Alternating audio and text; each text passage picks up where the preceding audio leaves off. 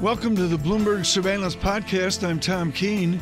Daily, we bring you insight from the best in economics, finance, investment, and international relations. Find Bloomberg Surveillance on Apple Podcasts, SoundCloud, Bloomberg.com, and of course, on the Bloomberg. I'm pleased to say that we're joined by one of the sharpest minds in global economics now, Catherine Mann, the Citi Global Chief Economist. Catherine, fantastic to have you with us on a day like this morning. Let's just start with a basic question. What are you looking for from this payrolls report in 90 minutes' time?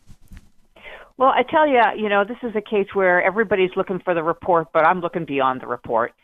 Because I think at this point for the markets, it's pretty much all priced in, and it's all about where we're going to go from here. I think the elements going forward in the near term that are most relevant are how long do the furloughs last, how long do they turn in, at what point do they maybe turn into firings. Are there any strange quirks in this particular report, Catherine, like wages that we should ignore, pay less attention to? I think that actually there are a lot of things in this report that are not really going to be representative of the challenge going forward of restarting the economy. So, I mean, it's news that hasn't happened yet because it hasn't been announced. But at this point, it's old news, and we got to move on to thinking about what we're going to do. What are the numbers going to look like? What are the trajectories going to look like about getting the economy back on track? When you talk about getting the economy back on track, U.S. markets seem to have already moved past the catastrophic report. And you were quoted in a story today talking about this massive divide, this disconnect between stock markets that continue to rally, the NASDAQ now positive on the year, and the bleakest economic reports in history. You don't think it can last. Why not? No, I don't. I mean, at some point, either the fundamentals catch up to the markets, or the markets come down to the fundamentals. And of course, the reason why they're so disconnected is because there has been a tremendous amount of policy support put forward to underpin the financial markets in particular. That's for the Fed's broad set of programs. They actually haven't done much yet. I mean, they just sort of given forward guidance of the market variety, market guidance. And there's also a lot of funding, on the fiscal side as well. So the markets are sort of saying, we know all that. It's gonna work out.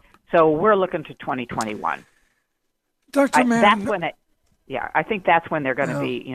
They were going to be surprised later on in the year.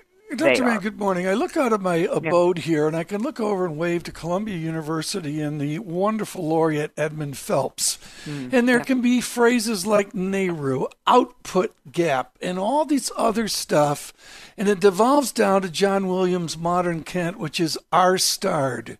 As we go into this report and as we come out of it, do we have a clue where R-starred is? Well, I'm interested. You say the NAIRU, the output gap, R-star. I put them all into the category of we don't observe them. They are all estimates, and they move over time.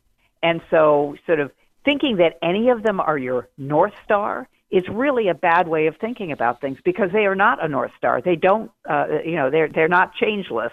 We should not be guided by them because they are so, in this moment in particular, so affected by underlying data that we really have to go look at much more microeconomic analysis, micro data, higher frequency data.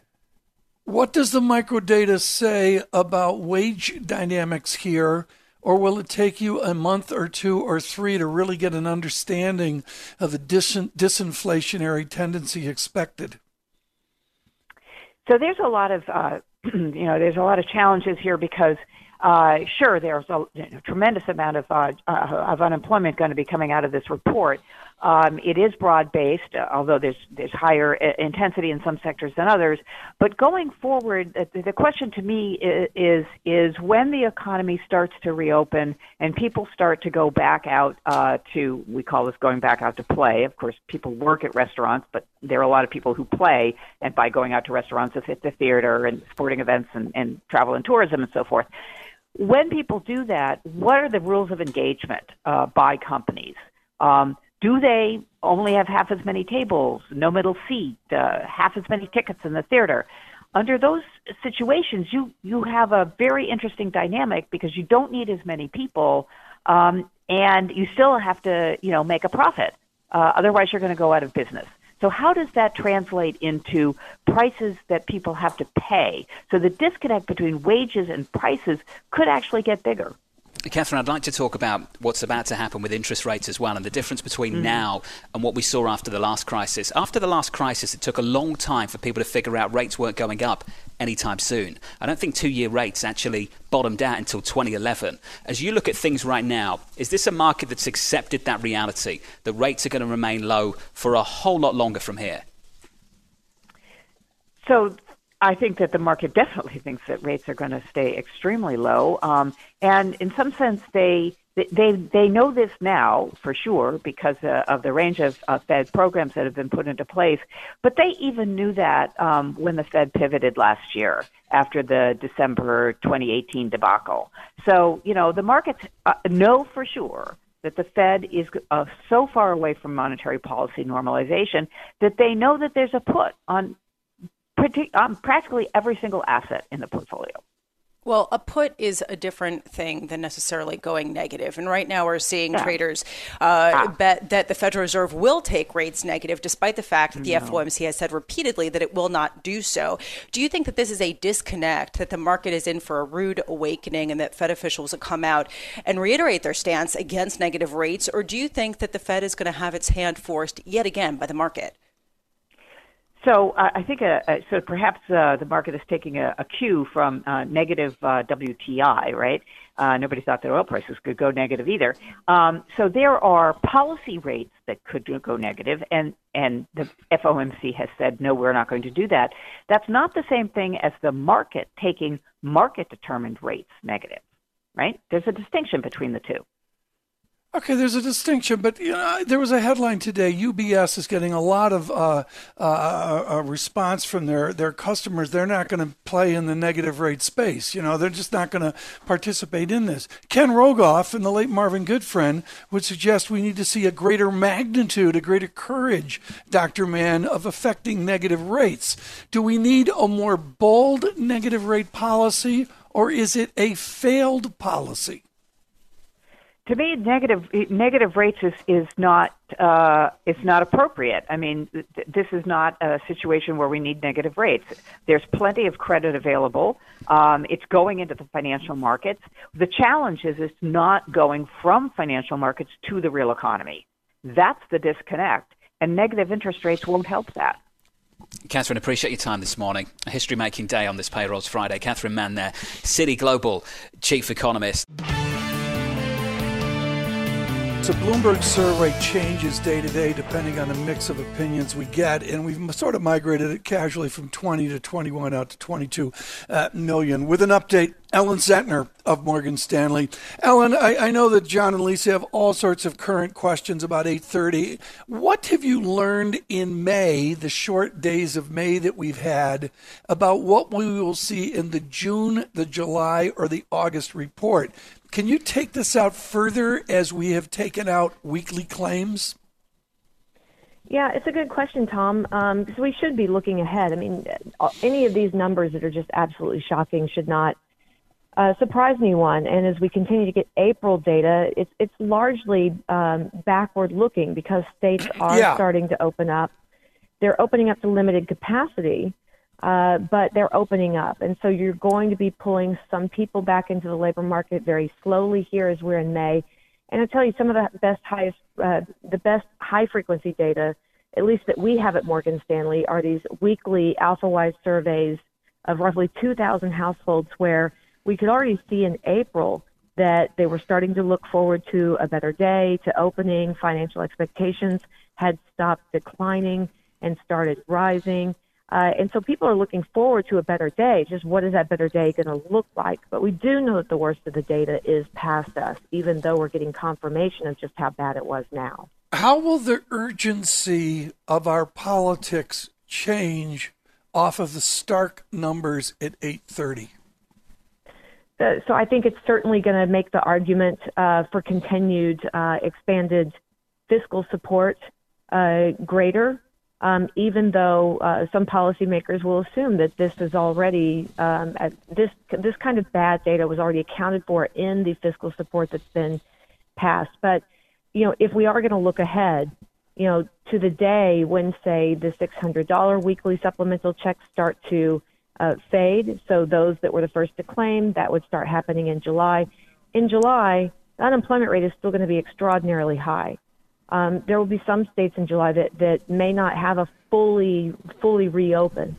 And so you can imagine cries from households that how can you pull this support out from under me when the unemployment rate is still very high and I don't even have the opportunity to look for a job. And so our public policy strategists don't think we're done with fiscal support. That means a roughly $3 trillion in support we've passed already will continue to rise, and it'll have to rise until we climb out of this hole. Ellen, how does that policy support adapt, evolve as you go from a closed economy to an open one, or one that is slowly reopening? How do you recalibrate the policy effort? So it's a good question, John. I think that that some of the support, especially to households, is going to have to be stepped down. And so, can you design the $600 weekly supplemental check to step down and fade in the same way we do unemployment benefits as the unemployment rate improves? Because you do have to step that down at some point over time. I mean, how much will small businesses have to pay people in order to attract them off of unemployment benefits? Because in 34 states, as we've estimated, people are getting as much, if not more, than when they did work. And so you're going to have to uppay them in order to get them back in. So that's something that policymakers will have to take into account. On the small business side, the demand for those loans will wane over time. We've still got some room here. We've still got about $100 billion or so left in the coffers for those loans, and demand has slowed. And then the credit facilities from the Fed, those haven't even been in use yet because they've not been defined and really opened yet. But those have unlimited capacity, and just as things improve, you would see usage of those facilities naturally wane. So a lot of this is just natural wind down. I think on the unemployment benefits, there's going to have to be a design to that $600 weekly supplemental. We all want to see things improve and improve quickly. Today, when we get these numbers, Ellen, I think we're pretty familiar with the size. As tragic as it is, these are going to be huge job losses when this number comes out. What we don't know a lot about right now is scope, the breadth of the job losses. What are you looking for just in terms of breadth underneath the headline number? So we've seen in the weekly jobless claims that started out that most of the job loss were in the usual suspects, services industries, in this case, very tourism-related industries as well. And it was very concentrated, restaurants, tourism, leisure, and hospitality. But as jobless claims progressed, we saw it start to broaden out across the labor market. So I would want to look at the diffusion index to see how broad spread the declines are, because I think we're going to see it hit across just about every industry, though still the bulk of it concentrated in those discretionary services related areas. Ellen, initially, when the shock first started, people were saying that the job losses were going to be temporary, that it's something different than in the past because this was a manufactured shutdown. As time has gone on, people are revising that and saying it's going to take a long time for these jobs to be brought back into the economy. Where do you stand on that? How many of these job losses have gone from temporary to permanent? So I think good morning, Lisa. It's a bit upsetting to talk about these kinds of jobs numbers because there are a lot of people that will have permanent job loss from this. And, we've had more than 30 million jobless claims filed. We think it's reasonable to expect that 10 to 12 million of them could come back by the end of the year. That's not enough. We'd like to get them back to work more quickly. Now, how do we get people back to work at all? Because states will be reopening and there will be a need for some of those jobs to come back. A lot of those have been furloughed, and so they're more connected to the employer. And as those employers open back up, you're going to need labor quickly. That means the folks that you've already trained that can easily walk in the door and start working right away. But there will be an element of either permanent job loss here, or it just takes people longer to get back into the labor force than we previously thought. Some of that is because the phased reopening will be very gradual. But also our biotechnology analysts are now pointing out that, the U.S., unlike other countries, states have been reopening when cases are still rising. And so unlike most countries that have had strict lockdowns, the U.S. has plateaued at its peak in daily new cases without any sustained decline. And so if that dynamic continues, then the reopening will be even phased in an even weaker pace, if you will, a weaker capacity than we had thought. So these are all things that are going to constantly adjust these expectations around the labor market. I think if I could say, I think in the short term here, we can get some really upward surprising bounces in the data just because you're going from very little activity to some activity, and that can look explosive on a month-over-month change. But it's really the path after that that's going to be fairly shallow. Ellen, just real quick here, which industries do you expect the job losses to be most permanent? Well, I think that certainly tourism, energy, restaurants, those are areas where the job losses will, you may as well consider them permanent. And when you think about recovery across the nation, state by state, look for states with more diverse industries to recover more quickly. You need that. You can't be a state that's heavily concentrated with jobs in tourism or jobs in energy. It's going to weigh on your state GDP for longer. The history of that's Watch it, New Jersey. Ellen Zentner with us with Morgan Stanley. Thank you so much. Right now, as we look at this jobs report and try to synthesize it into the markets where we see yields sustain ever lower, as we saw yesterday, Jeffrey Rosenberg joins. He is with BlackRock. Jeff, I want to take the mix of this shocking report. I guess it's better than the gloom that was expected, but I really don't want to sell that to you right now, Jeff. We have to bring it over to yields. Why did yields come in yesterday, and is it just a gaming of a crushingly difficult labor market? Yeah, thanks, Tom. I think it's hard to interpret a lot of those moves, under their normal economic reaction function because you have so much of the Fed and supply interacting as kind of the major drivers. We're about to embark on a historic expansion of debt issuance and a historic expansion of the Fed effectively taking down that debt issuance to make sure that the financing rates are not disruptive. So, it's your question is, what's the rate moves telling us? It's really hard to parcel out this kind of very unique technicals from, say, some of the numbers that we normally would look at. All right, Jeff, let's talk more about this jobs report, the worst jobs report in American history. Digging a little bit more into it, it does appear that, as feared, the job losses were widespread. The leisure and hospitality, retail, healthcare, professional, manufacturing, construction, information, these millions of job losses. And then also we saw the wage gains pointing to a disproportionate amount of job cuts at the lower end of the income spectrum. I'm wondering, from your perspective, given this dynamic of the layoffs, what does that say about the path of the recovery ahead? Well, it confirms what we expected in terms of the distributional impacts of the coronavirus crisis. And, the big issue on a go-forward basis is re-engagement versus reallocation. And I don't have all the data in front of me yet. There's some things we can tease out from this report that will help to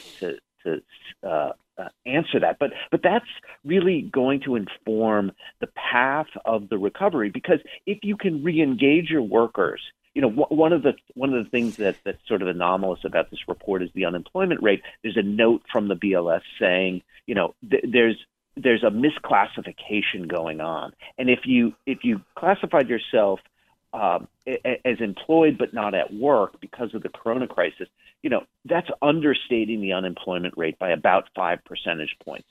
That's kind of a technical issue, but that's a kind of a good thing, right? That's what we want to feel. We're still employed, but we just can't work because of the coronavirus. And it really gets to the heart of this notion of, is this a temporary dislocation? Or is it permanent? So re-engagement is about temporary. That's a faster recovery. Reallocation is no, my job is gone and it's not coming back. I have to reallocate somewhere else in the economy. That's a much more longer-term process filled with lots of frictions, and it slows the process down.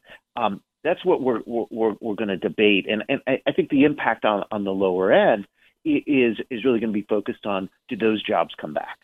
Jeff, the market seems to be pricing in increasingly a bottoming out of the economic data. People saying this was the worst that we're going to see probably in our lifetimes, possibly in history. But there's a question about a second wave of layoffs, and I've heard a growing number of economists and market participants talk about this idea that the longer that you remove a big cohort of the labor market from their jobs, they don't have the discretionary spending, and that will eventually bleed into the higher income jobs, which is starting already. Are you seeing any signs of that? Well, I think it's early to say that we're seeing signs of that. But I think the sentiment is correct that there is kind of the initial shock. There's an initial recovery, and then there's what are the longer term implications? Now, part of the thing, of course, that's challenging the longer term implications is we don't know what the path of the virus itself looks like. But even beyond the path of the virus itself, there's the question of, well, what is the more kind of permanent reaction of the economic structure to the crisis? What is the reaction to consumption? What is the reaction to savings rates? What is the reaction to behaviors? So at the macro level, a very kind of overly simplistic perspective is, there's a higher savings rate, there's more precautionary savings, there's less consumption, and that just overall changes kind of aggregate demand, aggregate activity. But beyond that, there is a much more distributional impact as to how does this affect various sectors. Let me ask the money question, Jeff. I'm sure you're going to get it today. You're going to get it into the weekend, and certainly when you roll out your reports from Monday. Can we get the debt genie back in the bottle? I mean, I get the rationalization of all this debt buildup, given that, it's a virus, it's a pandemic. Great. Are you optimistic we can get the debt genie back in the bottle? No, I don't think that's actually a debate right now. There's a little bit of a pushback, and there's a question now. You saw some comments from the House and some of the congressional leaders about the next wave, and there's a bit of a debate about that because there is some concerns about the debt, but there's the direct fiscal policy, and then there's the expansion of the Fed's support. We have really kind of put as secondary the longer term concerns about indebtedness, and this isn't just in the U.S. This is globally. So I don't think we're putting the debt genie back in the bottle anytime soon. I think we're going to be dealing with very high levels of indebtedness and a different structure of monetary policy to help to finance those levels of indebtedness. It's almost like, and I think the analogy is apt, that we're at war against a virus, and both debt policy and monetary policy are at wartime settings where you don't really worry about how large the debt to GDP is getting. We'll deal with it after the war. So I think it's secondary at this point. We're speaking with Jeff Rosenberg, BlackRock portfolio manager of the Systematic Multi-Strategy Fund, a longtime leader in thought and in investment at BlackRock and Bank of America. Jeff, I'd love to get your perspective about the response to this lack of income by corporations. We have seen an increasing number of companies try to borrow money at increasingly high yields just because investors are increasingly unwilling to lend to them. We're seeing that with the likes of some of the troubled industries, in particular United Airlines, struggling to raise money. How much does this increase the pain and the length of time that it takes to climb out of this, with the idea that these difficult times are being met with additional leverage at high rates for companies where their business models may not return in the same kind of way? So I want to challenge a little bit of the premise of the question that there's a big distributional impact here where if you focus on some of the very challenged sectors, yes, they are facing much higher rates of financing, but you are also seeing even sectors that are in the heart of COVID crisis concerns getting access to liquidity and getting access to refinancing. And so in some sense, that's the good news. That's the glass half full, that the Federal Reserve liquidity interventions are working and investors are lending. Yes, in some cases at higher rates and certainly at higher spreads. But overall, the access to liquidity for the large company segment has been pretty robust, and the liquidity sources of unnecessary default have been forestalled, and that's a good news. Now, there's a longer term consideration here, which is how much leverage is on the balance sheet, how much is the liquidity bridging you to a sustainable level, and you're seeing that in the most distressed sectors like retail. Where you're seeing the bankruptcies, where basically it's very clear you can't use debt and increases in leverage to bridge you to a recovery because there isn't a recovery. And that's the shakeout that we're going to see industry, company by company, and the smallest, most overlevered balance sheets will be the most vulnerable, and default rates are absolutely going to rise. But the liquidity interventions here to prevent unnecessary restructurings, unnecessary defaults, purely because of the lack of access to liquidity in financial markets, I think has been a good part of the story. It's part of the financial market healing that you're seeing in capital markets. Just real quick here, Jeff, I'm wondering, going forward, do you buy this rally that we're seeing in equities? Well, do we buy the rally that we see in equities? I think that what you saw in equities was forward-looking. And what you're seeing in equities, again, is forward-looking. However, the markets don't have a great ability, we have to recognize this, in predicting where is the virus path going to go. So right now, do I buy it? That's the market consensus, basically saying it's V-shaped or it's checkmark shaped, or, got all these different shapes, that there isn't a more destructive, disruptive second wave. And from that vantage point, it reflects what we know. Maybe it reflects optimism. But we have to be clear here that we don't really know where we're going. And certainly if there is a second wave that leads to more shutdowns, leads to more disruption, the equity market is going to reflect that. But from the vantage point of we are putting historic levels of fiscal policy and monetary policy to mitigate the impact, yes, I think the equity market is pricing that in correctly. Jeff, thank you so much for the brief. Jeffrey Rosenberg with BlackRock. For our listeners on Bloomberg Radio, our viewers on Bloomberg TV, I'm pleased to say we're joined now outside the White House by Larry Kudlow, National Economic Council Director, on a difficult day with one of the worst payrolls report we've ever seen. Larry, fantastic to catch up with you. As our audience knows, Larry, over the years, you and I have these very energetic back and forths, a little bit of rough and tumble, and a few jokes along the way. And I think we have to get the tone right this morning. This is a really tough time. And it's a tough time as a policymaker as well. There is a cost to keeping this economy locked down. There's a cost to opening it too. And Larry, I'd really love your perspective in this moment, how difficult it is to calibrate the right policy response in a moment like this. Well, I just want to say on that, your earlier point, look, this is a tough time, but it's a tough time for everybody in America. There's no question about that. Wherever you work or don't work, it's a tough time. This jobs report today is full of heartbreak. It's full of hardship. I believe that it will prove to be temporary because I think the pandemic contraction or the contraction in the economy caused by the pandemic, COVID-19, will prove to be temporary, and that we are actually coming down the home stretch in terms of reopening the economy. But it's a rough number. There's no question about that. Some of this looks to be temporary layoffs, maybe about 3/4 of it, but that still doesn't necessarily make it any better. People expect to return to jobs. Let's hope that they can return to jobs. Look, we have done President Trump's leadership, Vice President Pence, we put together enormous rescue package, cash, liquidity, Federal Reserve, payroll protection. It's a remarkable thing. I was actually adding it up. It's about $9 trillion now including the Federal Reserve and what we've done on fiscal policy in the budget. Some of this may have worked. We may have cushioned the decline. That may be part of the story inside these very, very difficult numbers. So we will see how this works, and we will see whether we have to go back.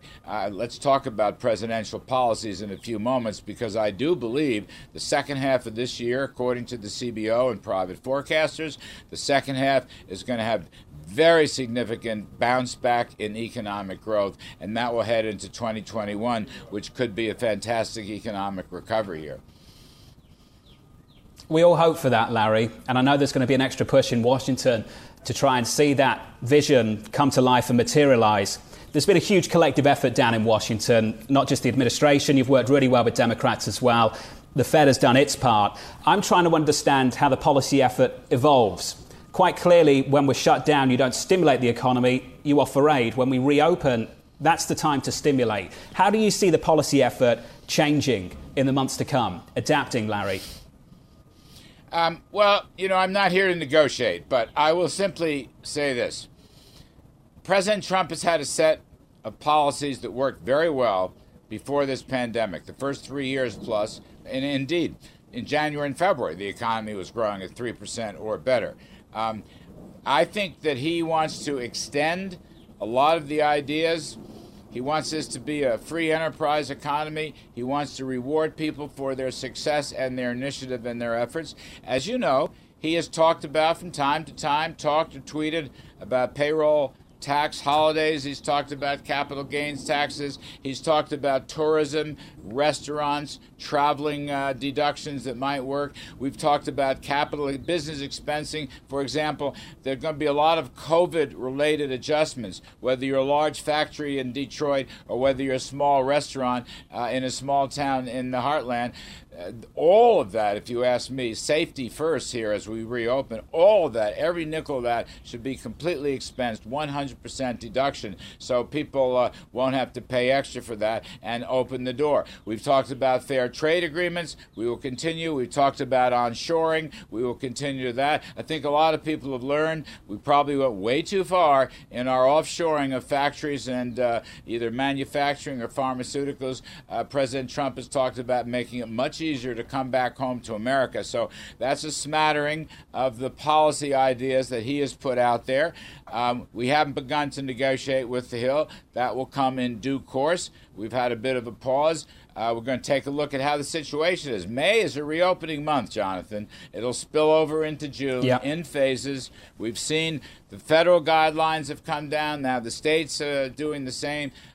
We had Governor Abbott of Texas yesterday. I've been in a lot of meetings with the president and the governors. All that's moving ahead in phases. That's a big plus for the economy. We have to open safely and then get people back to work, and I think the temporary layoffs show that they will go back to work. And then we have to move ahead and make sure that the incentive structure of this economy remains intact so we can have the blue-collar boom that we had, so we can have the entrepreneurship, so we can have the fair trade and the energy independence. These are Trumpian themes, and I think that's where the president's going to move. I know you want to talk about trade, Larry. I'm going to get to that in just a second. When it comes to reopening, I want to understand, and I know you're an optimistic man, whether you've done any contingency planning for a second wave and another shutdown. Are you doing that contingency planning now? Yes, we are, as a matter of fact. It's a subject that comes up. I'm not going to go into detail. It's outside my lane. You have to talk to Ambassador Birx on that, Dr. Fauci and Vice President Trump's terrific team that he's assembled.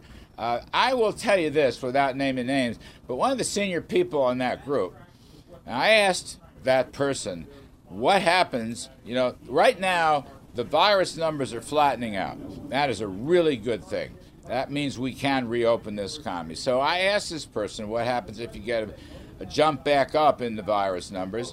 And the response was simply, look, we won't have to re-shut down because, first of all, we know more, we have more experience, and second of all, we are much better equipped with the right tools. I mean, President Trump deserves some credit for putting together a massive infrastructure whether it's testing or face masks or gowns or whatever, running the whole gamut.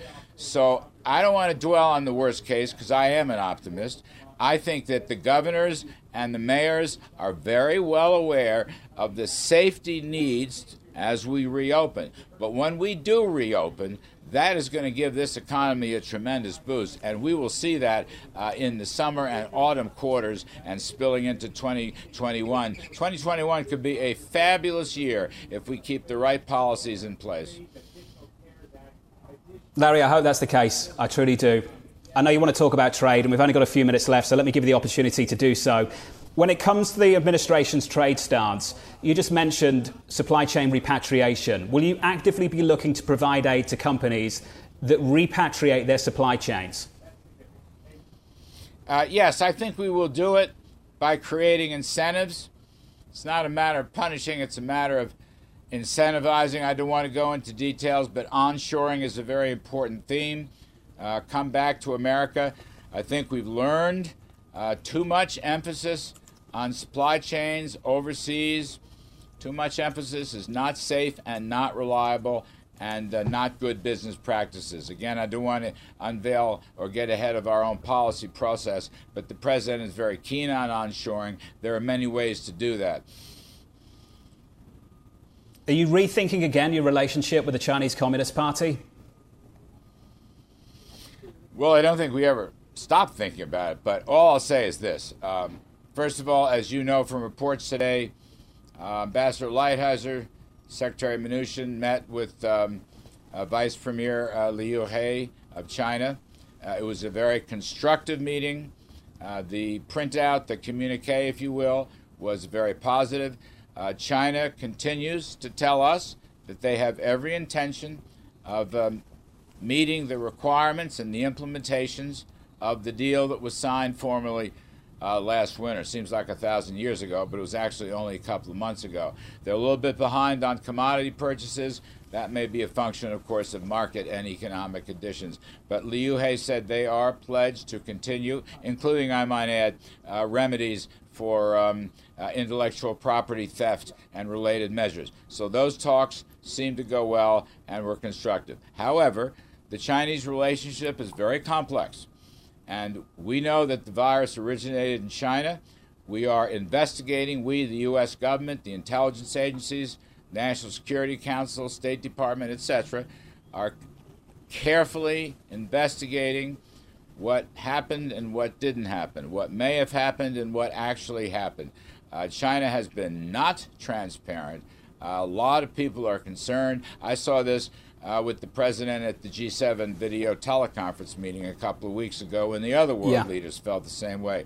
They will be held accountable, Jonathan. They will be held accountable when the final studies are in. All I can say this morning is the trade relationship, and it's going to be a pretty good deal. A lot of exports going to come out of that when the economies recover. The trade relationship appears to be on track. It sounds like a lot of talk, Larry. I've heard a lot of talk over the last week about this, about holding China accountable. Can we talk about accountability? How does the United States hold China accountable? By doing what? Jonathan, I don't want to disappoint you or create otherwise emotional upset, but I'm not going into details about that. This is national security stuff, and we'll just have to leave it at that. I understand that. It's a really delicate topic, but to round things out, quite clearly, the United States, and other countries for that matter as well, do not trust the Chinese Communist Party. So I'm not sure how much weight we should put on a statement released by USTR overnight about working towards this Phase 1 agreement, because quite clearly, the United States is looking to hold China accountable. How can I reconcile those two things? Two countries working on a Phase 1 trade deal, two countries that don't trust each other, and one country that wants to punish the other. Without accepting your premises there, you put out quite a lot. I don't want to go there. I will just say the relationship with China is always a complex relationship. It covers trade. It covers other economic matters. It covers national security matters. It covers espionage matters. It covers cyber security matters or the lack thereof. It covers onshoring and offshoring matters. It's always a very complex relationship. Problems in one end doesn't necessarily mean everything stops.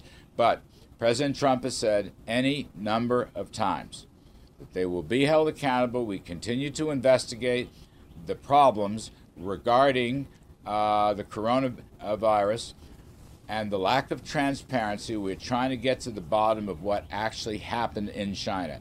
Those efforts are ongoing, and I believe the president in the Oval Office yesterday said in the next couple of weeks we'll probably have a lot more information to share.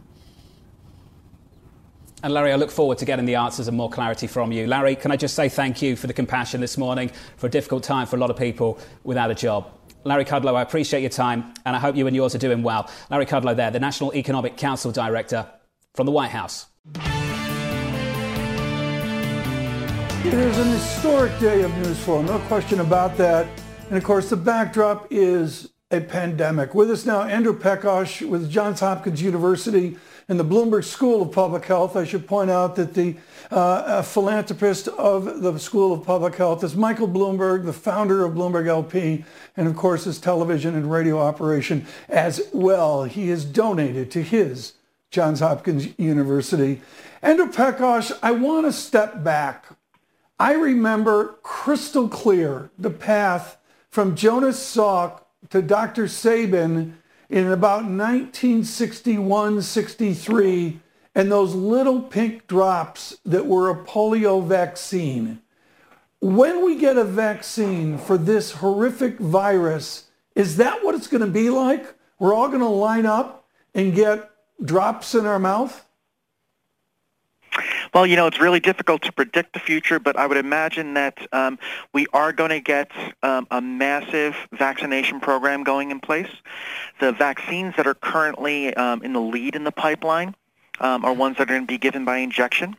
So I think it'll be a little bit different from the polio pipeline, but I do think that everything looks like vaccines are going to be the game changer here, and once those things get online, there'll be massive plans to initiate vaccination campaigns across the country and, in fact, across the world. What is your best practice to get to that miracle point?